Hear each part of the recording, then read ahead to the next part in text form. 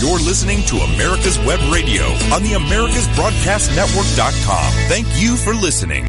Hey, I feel all right now. Hey, I feel all right now. Do you feel like I do right now? Do you feel like I do right now? Motivated, sky high, rock steady, oh yeah, I can do it, you can do it, yeah, old man, he can hang, young man, he can hang, feels good, so good, oh yeah. Good morning, and we hope that everybody feels good, and we appreciate you listening to America's Web Radio.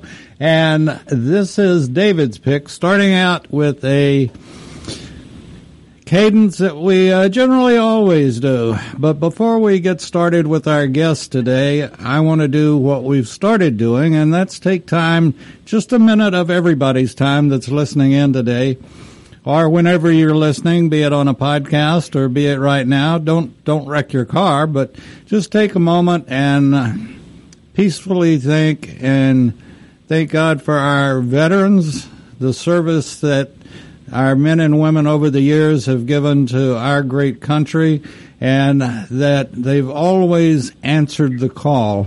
And the call has come down even in the past year for veterans to go back to active service, and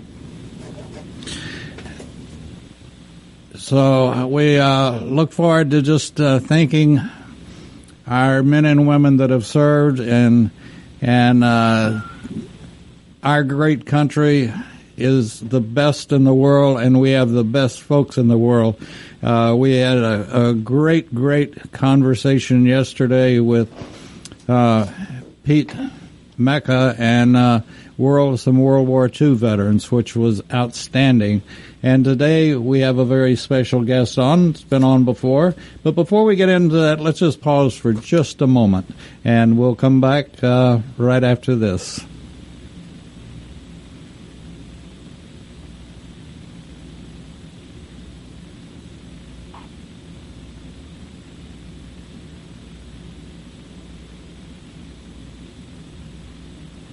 Thank you. Our guest today has been on before, and he wouldn't be coming back if we didn't think that he was a super guest. And I reread all of the material on him, or the material I'd been sent, and with all the awards that he's received over the years, if he were to put on his uniform today, he would have to list to the left. There's just so many ribbons and awards that I know his left shoulder would be bent down just a little bit. With that being said, welcome back to America's Web Radio, Philip Forsberg. And Philip, it's a delight to have you back on, and looking forward to talking to you. And we'll be talking some more because you're a Desert Shield, Desert Storm veteran, and we want to make sure that everybody remembers Desert Shield and Desert Storm. Even though it was a relatively speaking short war, it took lives, American lives, and we don't ever want to forget a veteran, no matter what war or situation they were in. So, welcome back, Philip. Thank you very much, David. It's my pleasure, and thank you for inviting me. Well, and I should mention Philip's a retired colonel, correct? Lieutenant Colonel. Lieutenant Colonel, I'm sorry. And but Lieutenant Colonel, and anytime I talk to an officer on David's Pick, I'm at attention until they will give me a parade's rest to sit down. But that's all right. I can stand as long as I have to. Us grunts learned how to do it.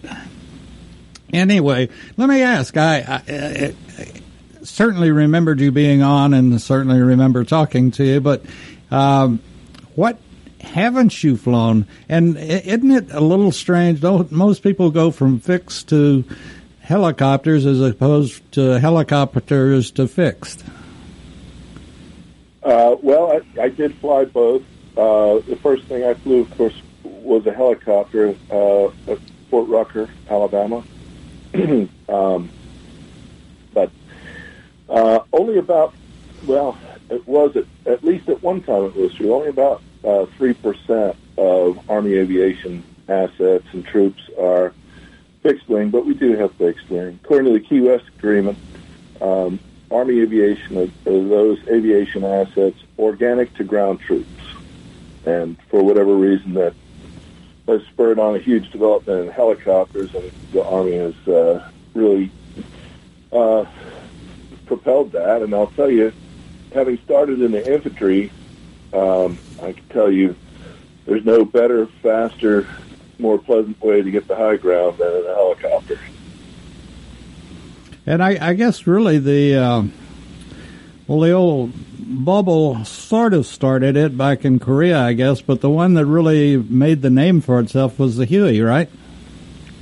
Yeah, Huey was a quantum leap of an aircraft. You know, there are certain aircraft that just mark milestones in aviation. For instance, the DC-3 or the C-47 was huge. The C-130 Hercules, huge quantum leap in aviation. They're still being used today, 60, 70 years after they started using them. And Huey was one of those. I really feel like the Black Hawk is another one as well, although I never flew the Black Hawk. You know, you mentioned the DC-3. That was the first plane that I ever flew on from Lubbock to Dallas. And the old tail dragger, DC-3. And if you were in the back row, you had to walk uphill to get to the door to take the stairs. But it was a very interesting, very award-winning plane. It was, in many ways, it was sort of like what you could look at. It was very versatile, and that's the way the Huey was. I don't know that the Huey was. I don't know of anything the Huey at one point or the other wasn't used for, particularly in Nam. It was definitely a workhorse, or if you would say, a mule for the Army. Yeah, exactly. I want to talk more about, because it's amazing the number of folks that have already forgotten, or in some ways I'm not even sure they were aware of Desert Shield and then Desert Storm. And we can't let any veteran of anything be forgotten, and certainly not when it's a situation like Desert Shield and Desert Storm.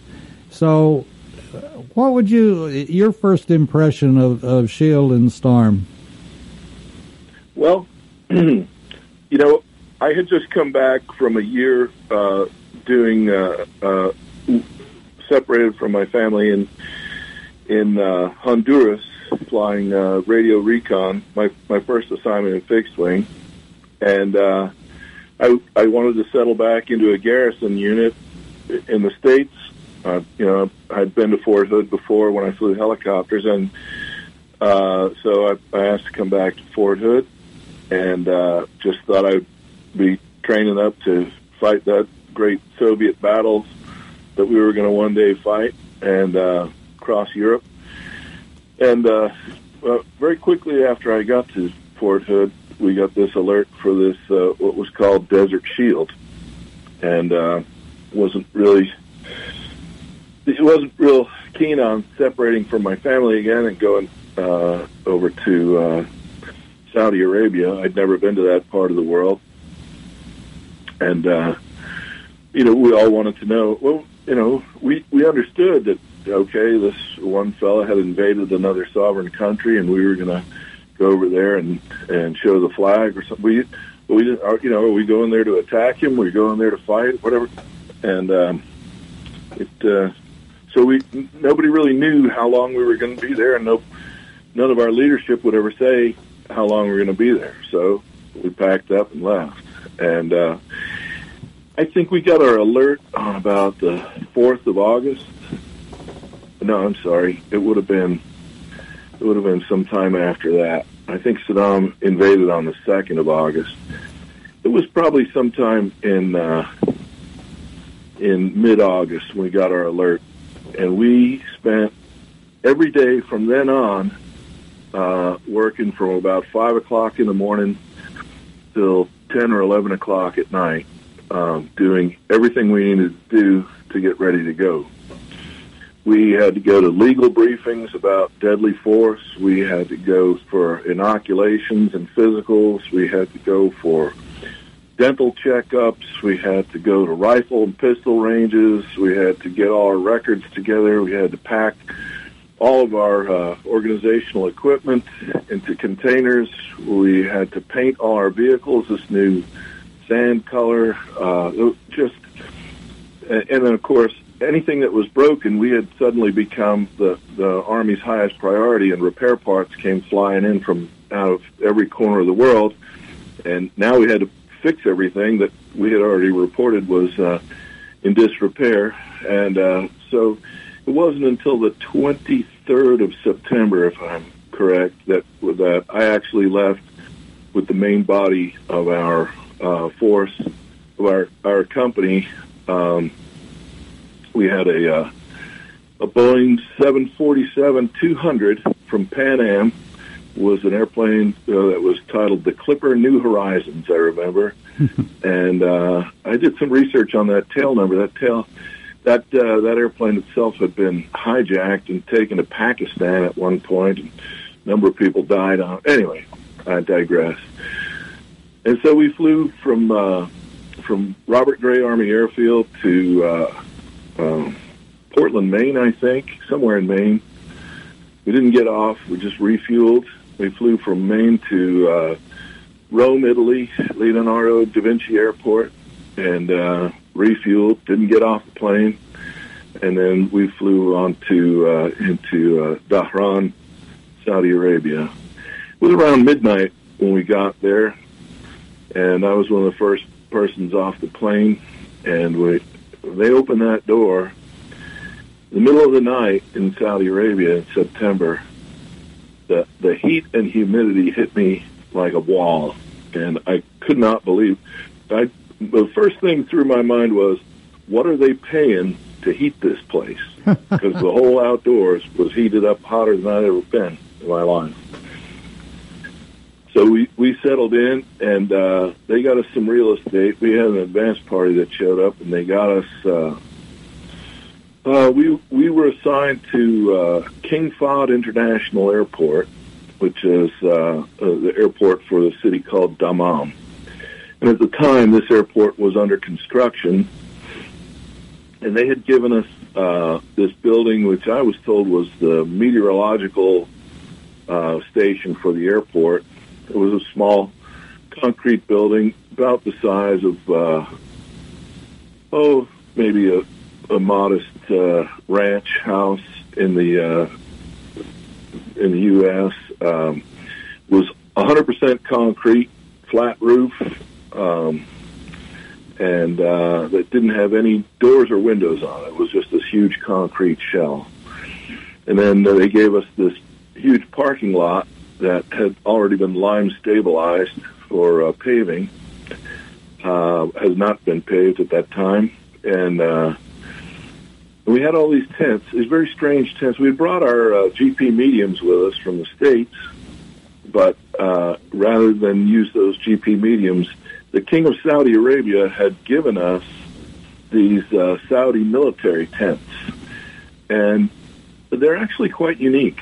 They had two large poles in the center and a beam that kind of went between the two poles, and then some shorter poles around the outside. They were rectangular in nature. We put 4 men in a tent. And what's unique about this tent was it had it was canvas, but then it had like a canvas shield, if you will, on top of it that was separated from the roof of the tent. And it was quite ingenious because it absorbed the sun, and it left a layer of air. If you could get some circulation underneath between that top layer and the top of the tent, it wasn't quite so hot in those tents, but it was plenty hot. But we had tents that had to be put together for a battalion of about, I would guess, close to 500, and we had to drive these stakes into the ground, into this lime stabilized parking lot, and so we got in this large power drill, and we drilled holes for our tent pegs, and our tent pegs were actually sections of reinforcing bar from reinforced concrete that had a little crook on the end of them. We had to drill a hole for each tent peg and then drive it in with a 9-pound sledge, and then anyway, and then once we were done putting up all the tents, we had to build a sandbag wall around all of the tents, and so we had quite a bit of work to do putting up tents and then building our little sandbag city. And so all this time we were kind of all piled into this small concrete building, sleeping on top of each other. And I remember it was quite hot during the day, and this concrete building, it would heat up all day in the sun while we were working out in the sun, putting up tents and filling sandbags. And then right around sunset, when the building was as hot as it was going to get, we would go back inside the building and try to sleep in this sweltering brick oven of a building. By morning, the building had gotten as cool as it would possibly get, and then we would go outside into the hot sun while the building heated up, and we worked filling sandbags and building tents. Anyway, we eventually got quite a little city put together there. We were between the runways at King Fahd International Airport, as I remember, 3-4 right and 3-4 left. We were between them, and we had a hospital nearby, and we had, for a while, we had the 101st Airborne Division. They didn't set up tents. They actually slept in the unfinished parking garage of the airport. And of course, by the time hostilities broke out, the 101st had gone up a little closer to the front. Our unit had OV-1 Mohawks and RU-21 Guardrail aircraft. We were an aerial exploitation battalion. I flew the Mohawk. And the, as we were attached to 18th Airborne Corps. We provided the aerial intelligence for 18th Airborne Corps. And General Luck was a commander, fantastic gentleman. And he, as it developed and we were going to obviously go to hostilities, all 18th Corps' assets swung around out to the west. Their Corps headquarters was in a town called Rafah along the Trans-Arabian Pipeline. And there was no ramp space for our aircraft anywhere up close to the front.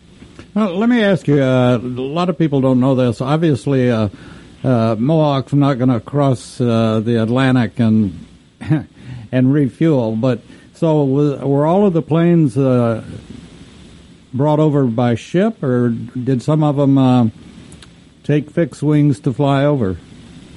No, every one of them was ferried. I had just returned from the systems training for the Mohawk at Fort Huachuca, Arizona, and so I hadn't had my in-unit checkout in the Mohawk yet, so that's why I was chosen to take the main body of A Company, our soldiers, and bring them to Saudi Arabia. So the Mohawk had a system, side-looking airborne radar system in it, and it had external fuel tanks. When we flew missions, those fuel tanks were 150-gallon drop tanks. A lot of people thought they were bombs. They were not, but they could be jettisoned from the wings. But these fuel tanks held 150 gallons each, and then there was 297-gallon internal fuel cell behind the crew in the fuselage of the airplane. It had dry wings because it had been envisioned as a aircraft carrier aircraft joint with the Army and Marines, but the Marines never had the Mohawk. So it was originally designed to be a maximum gross weight of 12,500 pounds. But as things developed with the Army, it was developed in the early 60s, late 50s, early 60s, and it saw service in Vietnam. The Army saw the utility of the Mohawk, and they began to add more and more things onto it. And it was, I think, we were flying at somewhere around 18,900 pounds when we got there. So in order to ferry the aircraft, they would take the side-looking airborne radar system out of it, which was quite heavy, and they would ship that. And then they would take off the 150-gallon drop tanks, and they would put on 300-gallon drop tanks. So it had 600 gallons of external fuel and close to 300 internal. And so with that, the Mohawk would ferry, I guess I wasn't on the flight because I hadn't been through the unit checkout in the airplane yet, but I believe they went to Maine again, then Gander, Newfoundland, Thule, Greenland, Reykjavik, Iceland, into Scotland or Germany, and then on down through Turkey. No, I guess they went through Egypt to get over. But it was. I understand it was quite a journey, going across the North Atlantic. They all had these thermal survival suits that were, I don't know, we give them an extra 30 seconds of useful consciousness when they hit the icy Atlantic.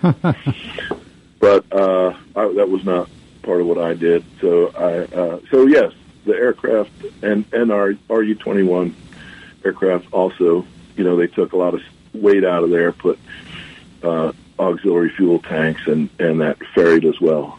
Okay, Army's pretty good on planning for contingencies. Sometimes. Let me ask, with the Mohawk, what effect? We know that the attack helicopters had problems in the desert, in the sand, and the blades would be eaten up literally by the sand. And what about the Mohawk? When did it suffer problems, or did it suffer problems? I don't recall any environmental problems that we had with the Mohawk. It had two turbine engines, the same engine that was in the Huey, a little different variation of it, and it had a three-bladed Hamilton Standard propellers. They were pretty sturdy. They weren't susceptible to erosion from sand. But because there was no ramp space for us up close to the front, the planners decided, well, what we'll do is, even though we have the side-looking airborne radar systems installed, we'll let you fly your SLAR missions with the 300-gallon ferry tanks on board, and we'll give you a special permission to go up to 20,000 pounds max gross weight. Well, here's an airplane that was designed originally to be 12,500, and now we're flying at 20,000 pounds. I'll just say, when it was, full of fuel, getting ready to start a mission, it was not a very nimble aircraft. It took I think we had 11,000 foot of runway there at King Fahd, and that was never too much more than enough. But so what we would do is we would fly up to a forward area and refuel the airplane, top it off, and then we would fly into the mission area, and we would spend 6 hours fly in the mission area, and then fly from there to Rafa to the Corps headquarters and drop off our onboard imagery for the imagery analysts, and then we would refuel at Rafa and fly back to King Fahd. And a complete mission doing that was about 9 hours of flight time. And that's 9 hours in an ejection seat. The Mohawk had ejection seats, and it was quite taxing. And we would do one of these missions. Well, during the hostilities, we did one of these missions. I personally flew a mission like that every other day, so 9 hours every other day. And total time, from the time you got your mission briefing and did your pre-flight and took off to the time you came back and did the debrief, it was typically about 14 hours of duty. 9 of that was pure flight time. That's barely enough time to get a beer and go to bed. Well, there was no beer there. We had, they were very generous. I guess, I don't know if it was Anheuser-Busch or somebody makes this O'Doul's non-alcoholic beer. Yeah. And so they would send us these pallets of O'Doul's, which we lovingly referred to as Abdul's. But that was it was less than 0.5% alcohol or something that says on the label. Anyway, it was, essentially had about as much alcohol in it as a glass of orange juice.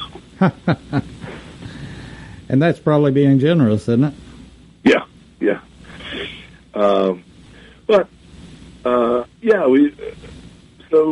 We had a lot to do there. Our unit was quite unique. We had these Mohawks that would do side-looking airborne radar. They would look out over the horizon and see the ground, and they were, AWACS is an airplane that flies and it sees everything that's moving in the air. The side-looking airborne radar uses radar to find anything that's moving on the ground. And so for weeks before any hostilities, we had gone out and flown these SLAR missions and created a complete database of everything that was moving on the ground, quite deep into Iraq and Kuwait. And so we were able to see basically all their main supply routes, where the troop concentrations were, and the times of day that they moved and the routes they took. But then our guardrail aircraft, they did radio communications intercept. And when we got ready to move to Saudi Arabia, all of our linguists that were in our unit that would sit stations and translate radio transmissions that were intercepted. All these guys were Polish, Russian, and German linguists, and we were basically set for a war in Eastern Europe. And when we got sent to Saudi Arabia, there was a huge need for Arabic linguists. And I recall that there were a great number of Kuwaiti nationals who, a lot of the families there are quite wealthy, and these fellows had been in the United States studying in the university, so they were very good at English, but they were also native Arab speakers, and they were young, they were of military age, and they wanted to do something to liberate their homeland. And so Philip, the U.S. Army took these guys, they put them through a 2-week shake and bake class, how to wear the uniform, who you salute, whatever, gave them all sort of an interim top-secret clearance, gave them all each the rank of Sergeant E5, and sent them to us. And these guys did the radio intercept, and they were fantastic linguists because, of course, they were native. Mm-hmm. They spoke very good English because they were going to college in the States.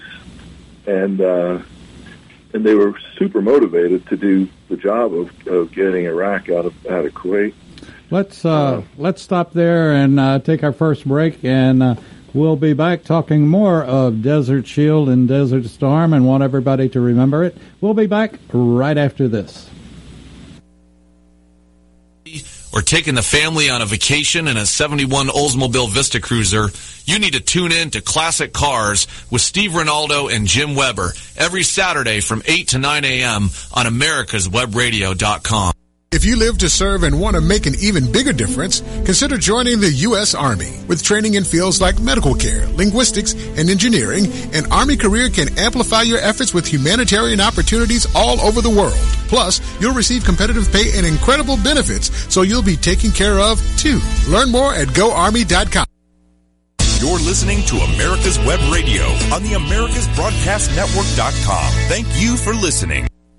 And you're back on David's Pick, and we do thank you for listening. And we've got a very interesting guest on that Philip's been on one time before. And if I were a betting person, I'll bet he'll be on more. It's Lieutenant Colonel retired Philip Forsberg, and very interesting career. And we were talking about the Mohawk, and Mohawk, I believe, is made or was made by Grumman American. Is that right? Yep, Grumman Aerospace, Bethpage, New York.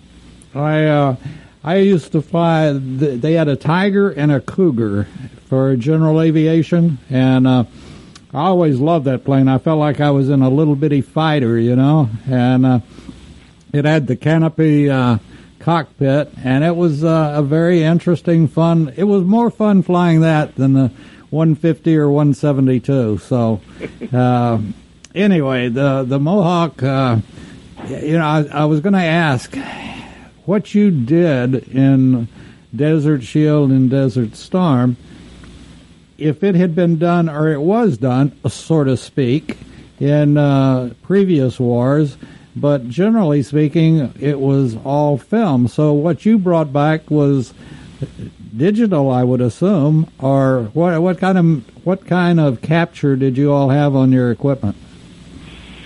The side-looking airborne radar system on the Mohawk produced imagery on a roll of heat-sensitive acetate.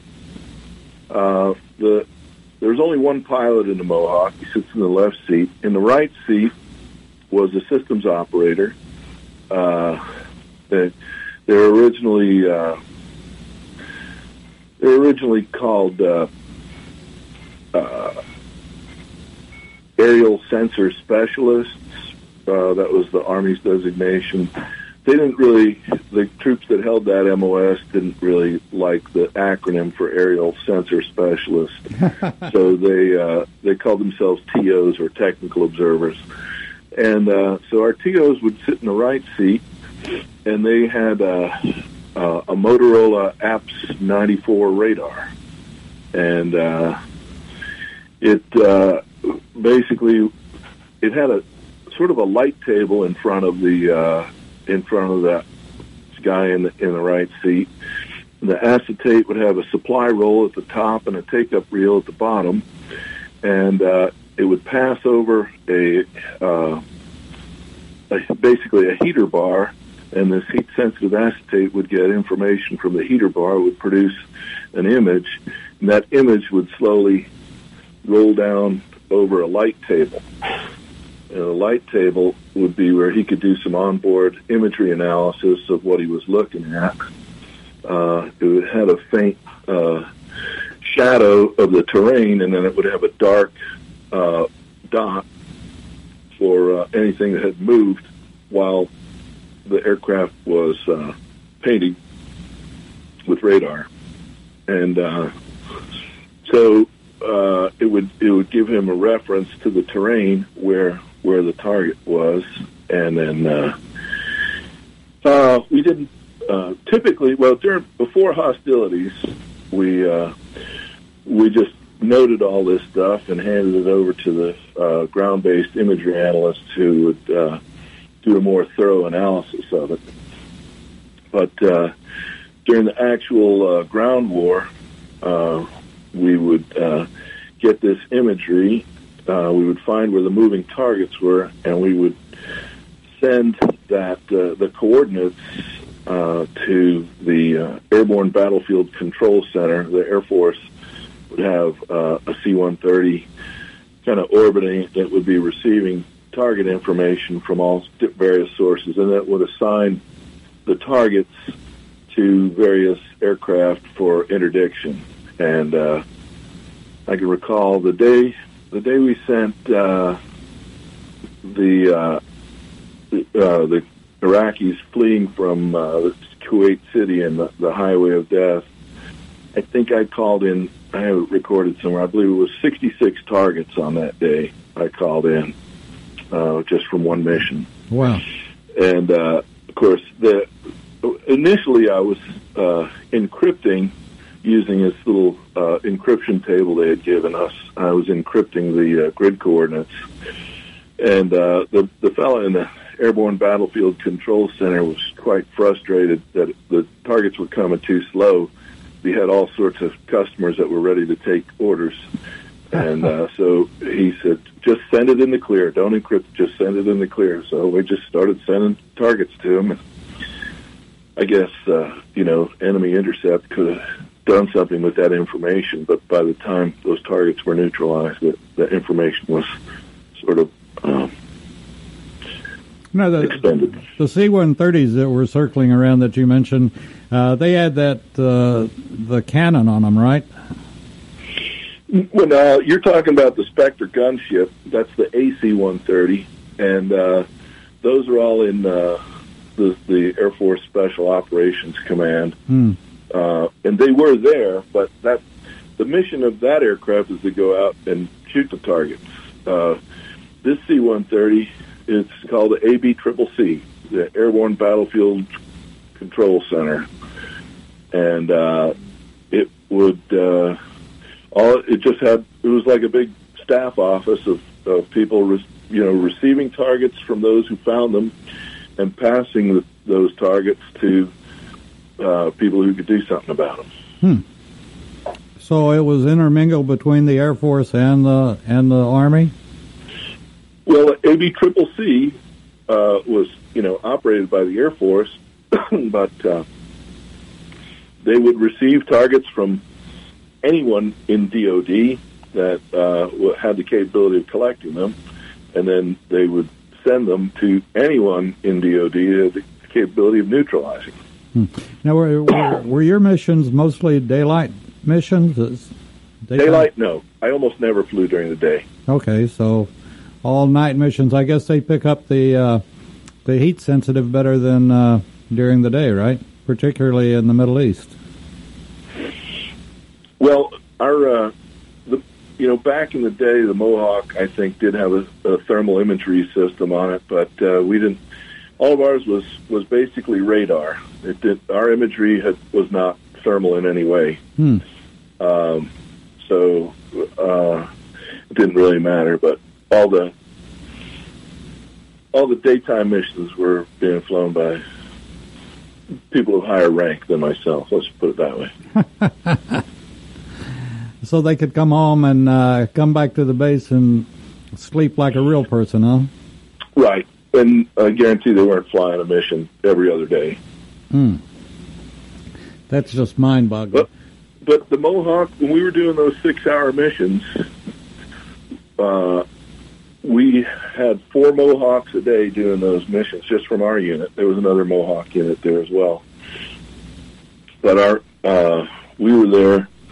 We were in the battle area. We were providing 24-hour coverage with, 4 Mohawks a day. 6 hours each. We wouldn't leave the target area until our relief showed up. Okay, so your right seat was not a pilot at all? No, sir. Okay, and how much flak or ground fire could you all take in a Mohawk? I don't remember being shot at any time. I did watch some pretty spectacular shows from our brand new system we call the multiple launch rocket system. That was our stuff going to neutralize the enemy, and that was quite impressive. As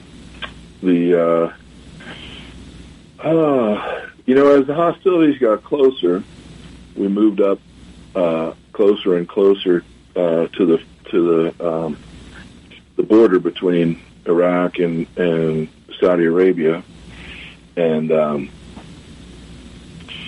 as we got up closer, one day they had given us a mission, and I said, "Well, now I'm in range of an Iraqi fighter, launching a fire and forget missile at me from within Iraqi airspace." But we did have AWACS watching us. They watched while everything that was going on in the air, and we had a code word that if AWACS gave us this code word, we were to get down on the deck as fast as we could and head south into Saudi Arabia for safety. And one day I heard AWACS reporting, as we got closer up to the front, AWACS was reporting that there was an enemy fighter a certain distance from me, and then he was getting closer and closer, and he was just about to where he was in range, and then so I didn't break my track. I kept flying my track, and then AWACS said that he had departed and he was no longer a factor. I said, okay, well, great. So I went back to reading my novel or whatever I was doing up there. A few minutes later, my radar warning receiver went off, and it indicated I had a friendly fighter at my 7 o'clock position. I was heading east at the time, and I remember, scanning behind me and looking. I was very concerned because the Iraqis had a number of aircraft like the French F-1 Mirage, and they had some F-4s, and I was very concerned that, this might have been one of them. As my receiver showed was a friendly, but, could have been Iraqi. And eventually, this British Tornado, a British fighter, kind of pulled up in my 7 o'clock position, and he just kind of looked me over, and he saw the painting on my tail that said United States Army, and I gave him a salute. He saluted back, and he peeled off. So apparently that was the reason that my Iraqi friend had departed, because the British Tornado was there. So if I ever meet a British Tornado pilot, I'm going to have to buy him a drink.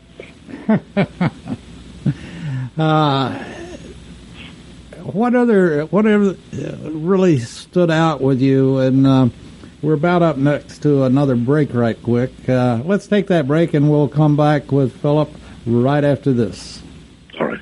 If you live to serve and want to make an even bigger difference, consider joining the U.S. Army. With training in fields like medical care, linguistics, and engineering, an Army career can amplify your efforts with humanitarian opportunities all over the world. Plus, you'll receive competitive pay and incredible benefits, so you'll be taken care of, too. Learn more at GoArmy.com.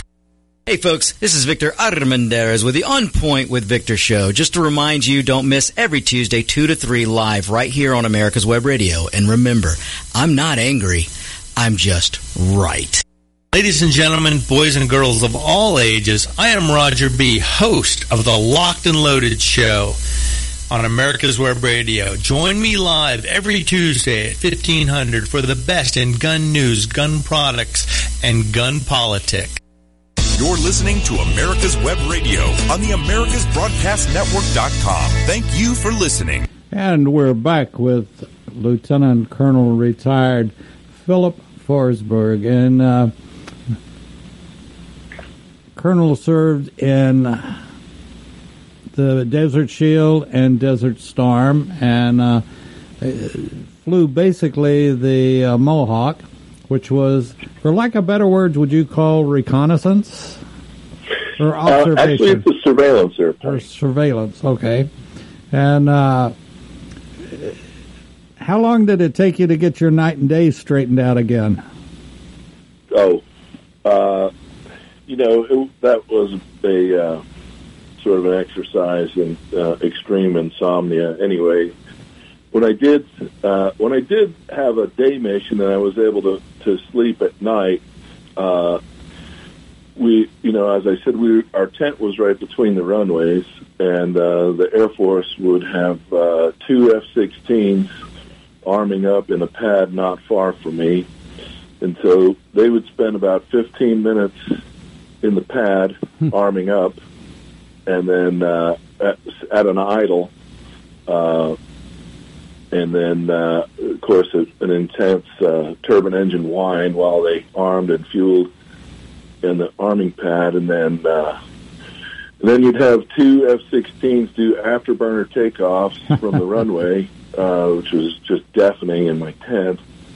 And then you'd have a period of about 15 minutes of relative silence, and then another pair of F-16s would show up to begin the arming process. And they did that for the whole air war, as far as I could tell. So it was kind of nice to be able to come back and sleep during the day when the F-16s weren't running. Even though in the wintertime there, November, it actually began to rain a bit, which it didn't exactly bring the desert to life or anything, just made kind of a clay mud out of the soil there. But we actually started to see birds for the first time when it began to rain. And it got quite cool. We wore jackets, and I was never really cold there. And then it began to heat up again in March, pretty good. So we actually got to fight the war in sort of the cool period. Now, you told me that you went back, right? I did who? You went back over there, is that correct? Well, after I retired from the Army, I did quite a bit of flying commercially for a cargo outfit that did contracts with DHL. And although I had vowed never to go back to King Fahd Airport ever again in my life, my first international trip ended in Bahrain, Kingdom of Bahrain, and they got me a ticket home to the States on Lufthansa, and the first leg of that was from Bahrain to King Fahd International Airport, and I had about an hour on the ground to look out at my old stomping grounds. And so my little vow never to return was thwarted at that point. Yeah, I guess people learned you never say never. Is that right? Yeah, exactly. But at least you didn't. At least you didn't go back under the same circumstances. No, I didn't go back there with any intent of hurting anyone. So, I'm a big believer in there's a reason for everything, and there are no coincidences. What would you say would be the biggest factor that you got out of your time in the area, in country, during Desert Shield and Desert Storm? And is there anything at all that you use today out of that experience? Well, I learned some Arabic language that I, would use from time to time when I would go back to Bahrain or Dubai doing my commercial flying, or if I meet Arabs elsewhere, just some greetings and niceties. We didn't really have much interaction with the people of Saudi Arabia because their culture is, well, of course, it's not a heavily populated country. And if you take a look around there, you'd understand why. But they kind of keep to themselves, and we weren't there to to really mix it up with the locals or win hearts and minds or anything. But the king certainly was very kind to us. He provided us all the fuel that we needed for our whole war. The tents, like I told you, was he even gave us a medal for liberating Kuwait, and it has a little palm tree and swords, crossed swords device on it that's pure gold. So I think that was pretty nice. Philip, would you say, and I know there's really no way of knowing, but to have come up with the medal and so forth, is that from his American advisors, or do you think that it was from Saudi advisors that would have the idea of let's give a medal or let's do this or do that? Well, I couldn't say for sure, but as I have no first-hand knowledge.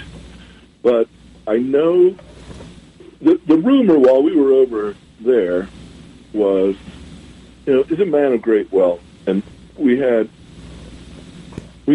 about 500,000 troops deployed there, and the rumor that I heard was that King Fuad, I guess it was, had made an offer to give a cash award to every troop that had come there from the U.S. of $10,000.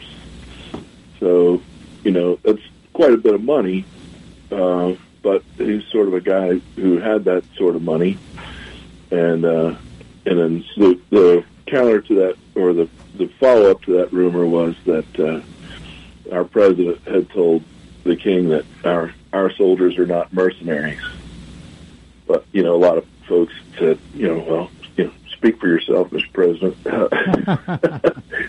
But anyway, true or not, I don't know. But I do know he was very kind and generous to us, and very grateful to have a bitter enemy like Saddam Hussein put to flight.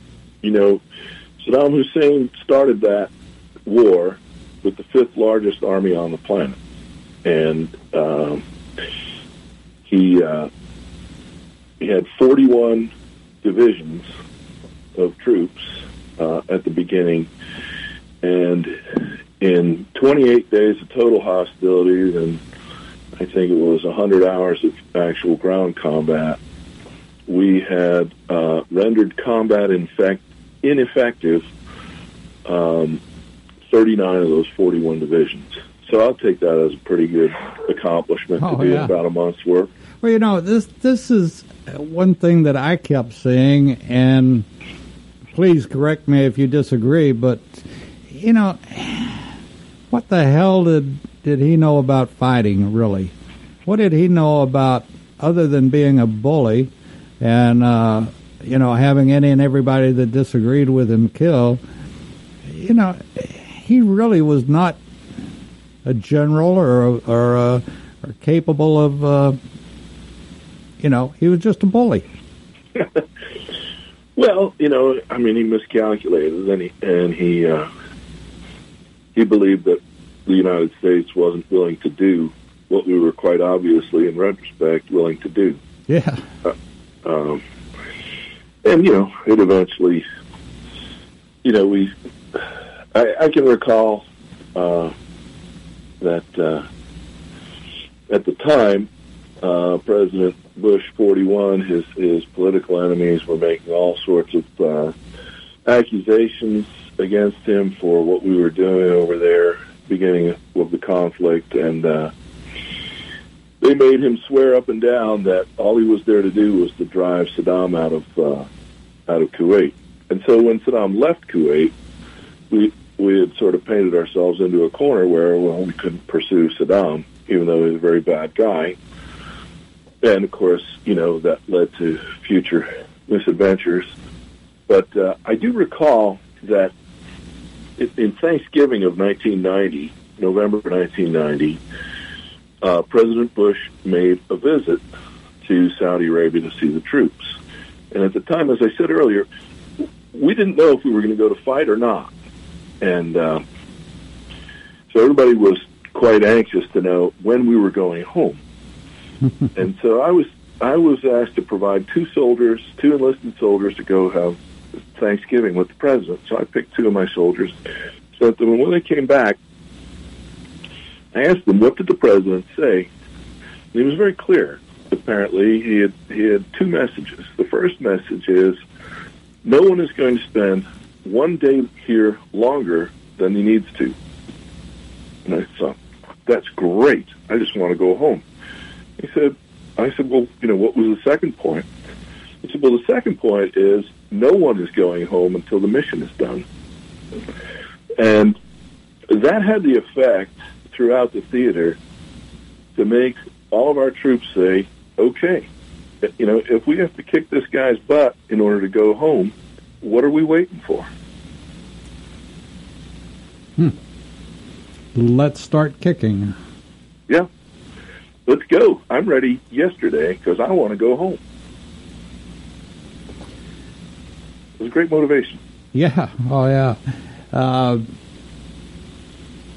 It was an interesting time, and I think I don't feel like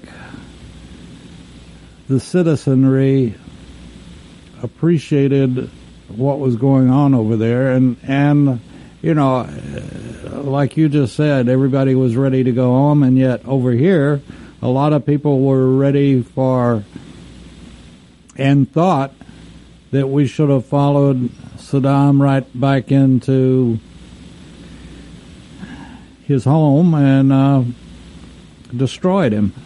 If it meant going to Iraq, we went to Iraq, but we didn't. And our Stormin' Norman, I think he would have gone across the country to have gotten Saddam. Well, not to draw a parallel between myself and General Schwarzkopf, who's a great leader and a fantastic soldier, but he did not play in the political, and so that's the point. That's the mark of a soldier. He does what his nation calls on him to do, and he obeys the lawful orders that are given to him, and he doesn't pass judgment on the politics of it. Yep. Well, we were very effective at what we did. I was quite pleased, and very, very, very thankful to the American people for resourcing us the way they did. And so, if they want to forget, there's a lot of days I just want to forget too. With that being said, we'll let everybody think about that, and we're going to have to put the plug in the jug and get out of here, get ready for the next show. Ron Bachman and healthcare, whatever. Anyway, we've got Ron Bachman coming up very short. Healthcare Insight, and sir, you will come back, I hope. Anytime, David. Thank you. Thank you, sir. Take care, and we'll be talking to everybody very shortly. You're listening to America's Web Radio on the AmericasBroadcastNetwork.com. Thank you for listening.